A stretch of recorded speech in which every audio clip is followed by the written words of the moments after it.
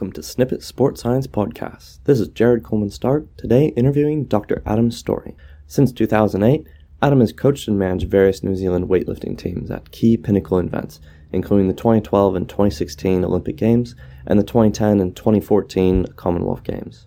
During this time, Adam has coached weightlifters to Commonwealth Games medals, and his athletes have broken over 250 New Zealand records in competition.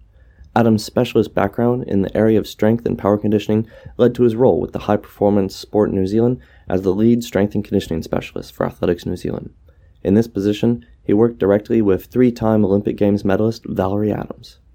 Adam has a keen passion for rugby, and he is currently employed by the Blues Super Rugby franchise as a sports science manager and assistant trainer.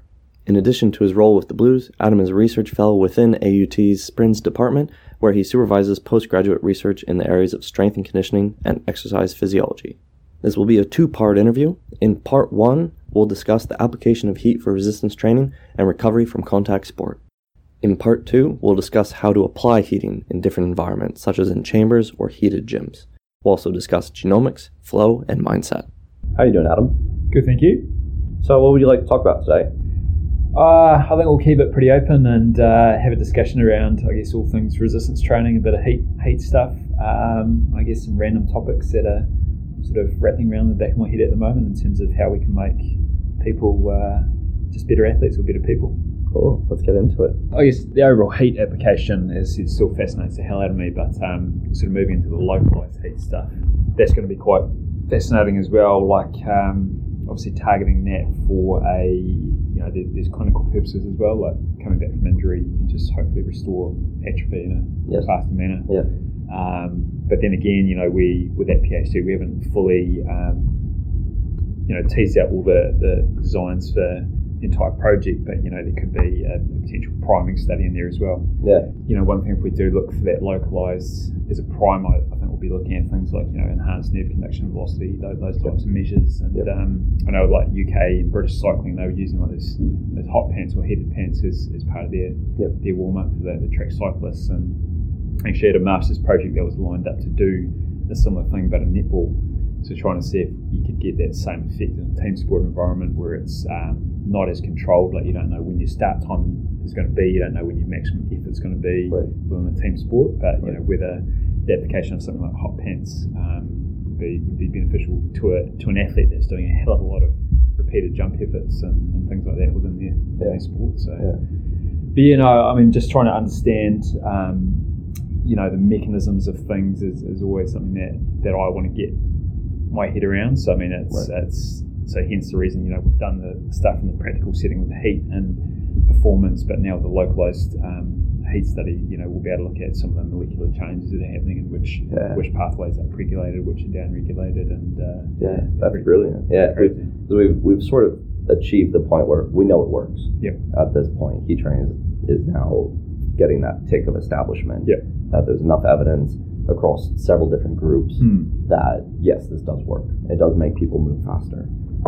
And then we're drawing from those sprint mechanistic studies and saying that the nerve conduction velocity and those sorts of things. And we want to see if it's the same in the actual resistance training as in the sprinting. Yeah, and I guess the other thing that really fascinates the hell out of me, like now being involved in rugby environments, is the potential protective effect that it has. And there's in animal models, when they've put these animals in saunas or little spas, little jacuzzis for quite extensive periods of time, but 48 hours before quite damaging exercise protocols, those rats have been sweet, in terms of their damage markers and things like that. So again, you're looking at a contact sport environment, rugby players, could that be something that we can bring in? You go to a sauna or a spa-based intervention day before, captain's run of a massive match, and will we see their ability to recover post-match greatly enhanced? I think it's crazy. It'd be crazy cool, exciting. Yeah, I remember one time we were looking at trying to look at the difference in muscle damage between lifting versus impact. In an impact sport, and we were trying to design something that could actually get through ethics. How do you apply impact in a controlled manner to an athlete that would get past ethics? I don't think we could do it. Well, I know. I'm examining or reviewing a a PhD proposal that's going through AUT at the moment. It's for a massive concussion study. So Right. Awesome. How do you control applying a concussion Yeah, to an yeah. athlete? You can't. Yeah. You're brain damaging people. It's crazy. And I said to my wife, like jokingly, I said, if this was in the 60s or 70s, I'm sure like the Soviets would have done the study, and then they would have elicited a controlled concussion across their participants, like with a big 20 kilos weight that was like swinging a pendulum or something, and they would have paid them a couple of ruble, and that's your study. But incredible. Yeah, now it's just sort of opportunistic. Yeah. And then still the athlete still needs medical care rendered to them before you could do any study intervention. So so then it's a bit there.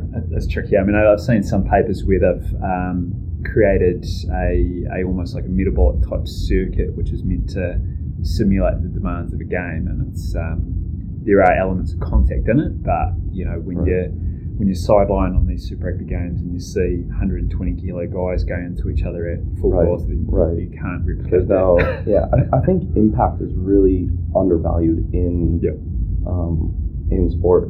So I've started kiteboarding now. Oh, nice. Yeah. So now I have an impact sport. I haven't really done any impact sport before that, and I've just been you get smacked around so much.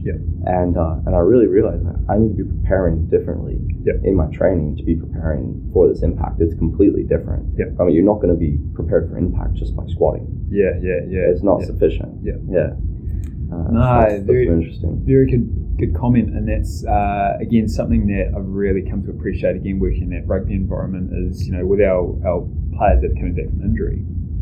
It's so multifaceted. Like we're not just focused on making sure that their condition is match ready and that they're strong enough, they're fit enough, they're fast enough. We then also have to periodise in their contact.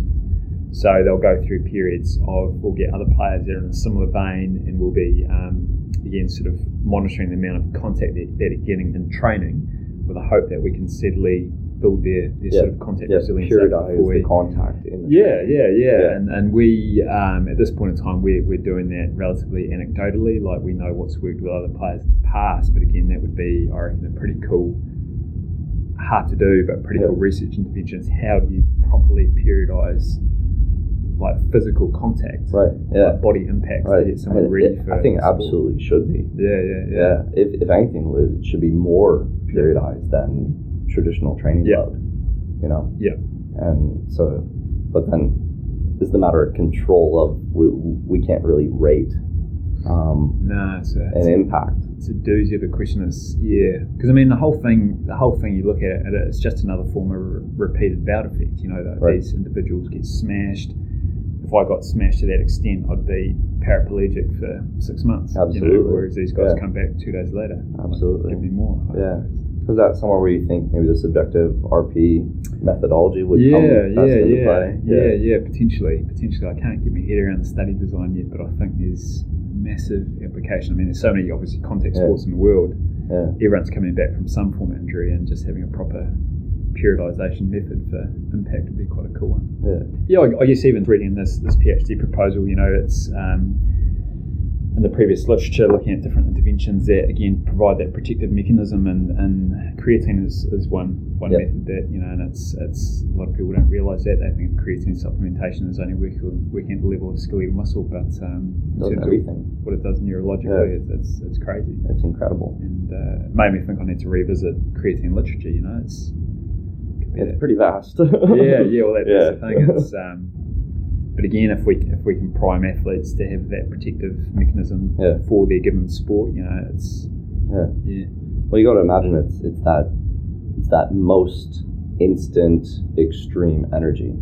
So is coming straight off the ATP, replenishing the ADP back to ATP using the creatine phosphate. We need the creatine to be building those stocks. And so anywhere we use energy, it's going to have a benefit. Like that fast, instant, extreme energy. So we think that obviously like the most where you're actually lifting is what we think of automatically. But also the brain uses so much more energy than any muscle. So those neurological effects are huge. And then thinking about the impact, that's an instantaneous power, massive eccentric sort of contraction that you're attenuating that impact into you. Massively. And so I would imagine the energy system used during impact would be your creatine. Yeah. So it does make sense if you think through it, but I can't imagine anyone's looked at that. No. So it's pretty cool. Did you look at much sort of metabolic changes with heat, or have you sort of no, very little. So we didn't do any bloods. Was one of our things. So we wanted an entirely non-invasive, non-harmful study. So I only have saliva measures. I only have skin temperatures. So I have a tympanic membrane temperature. Nice. And I have 6 sites for skins. And so I did a little method to get the muscle temp. Because I can't actually thread the thermistor into their muscle. But I found this really cool paper with an eye disc. Have you heard of it? Yeah. So it's just a bit of neoprene over a skin sensor, and apparently the thickness of the neoprene relates to how deep into the muscle the temperature would be. Really? Yeah. So I've just got that right over the VL. Okay. And so I've got skin thermistor, and then I've got a bit of neoprene on top of it, just a bit of wetsuit. Perfect. Correct thickness, cut that into a little disc, and put that over the top. And there's a whole paper on the validity of it. Okay. So I'm like, all right, may as well use it. At least I don't have to be threading thermistors into people's muscles. Yeah. Okay. But I mean, obviously, not as good as real muscle temp. But in terms of pros and cons, I think it massively outweighs actually doing a bit of the mechanical damage, stimulating it. 100%. Yeah. Because I was over at VU a couple of weeks ago, and we were just having a chat around the study design for the heat study, and that's one thing that came up. The thermistors. Right. What temps are you going to take? Yeah. And some participants, they just don't notice it at all, but other participants are just screaming, and it's. And then you end up with one N for all your other measures, and then a different N for your muscle temps. And sometimes, I don't know how many participants, is it just general population or?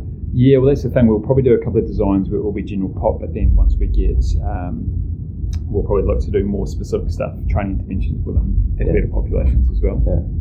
As I said, whether it's more for one study is geared towards more rehabilitation settings, and one's more towards performance-based stuff.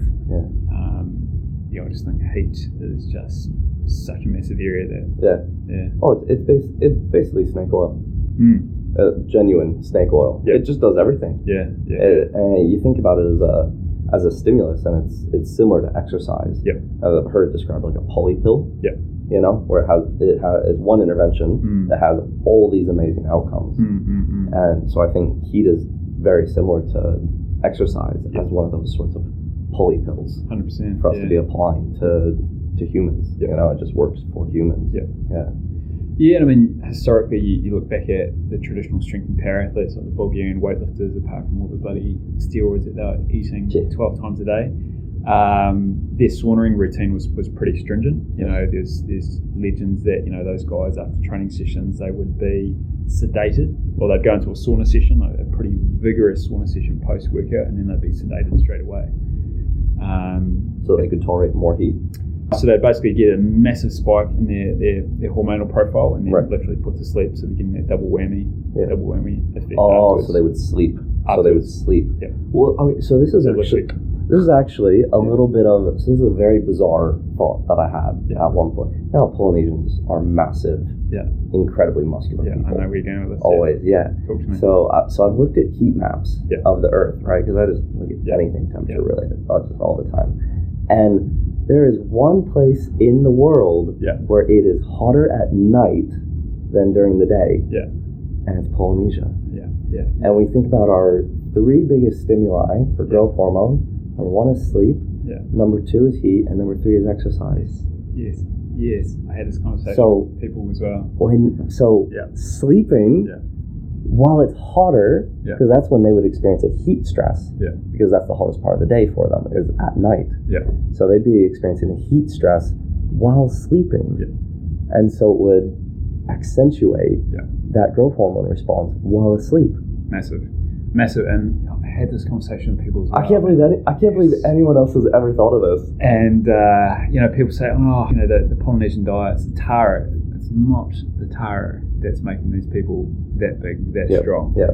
And same thing. I've said that about other countries as well. You look at everyone has starch. Yeah. Everyone has a root plant. Yeah. I mean, taro is amazing, but it's not the only thing out there. It's not some secret thing that's putting 30 kilos on these guys. I mean, it is great because you got incredible, wonderful carbohydrate there, and as well as all the micronutrients. Yeah, it's so rich. Yeah, like it is just about the best carbohydrate there is. Yeah. But there are other ones just as good. Yeah, 100%. And then you look at, I guess generally speaking, the physiques of the African population, right. and anyone that's come from heat. There's someone that's come from colder climates, and you're telling me there's not just a causative link there, right. that they're constantly exposed to that environment, and by default, they just happen to be more, greater level of hypertrophy, greater level of strength and power. Yeah, I think there's something there. Yeah, and that when someone can come in and say, but what about the other giant people in the world, Scandinavians? Yeah.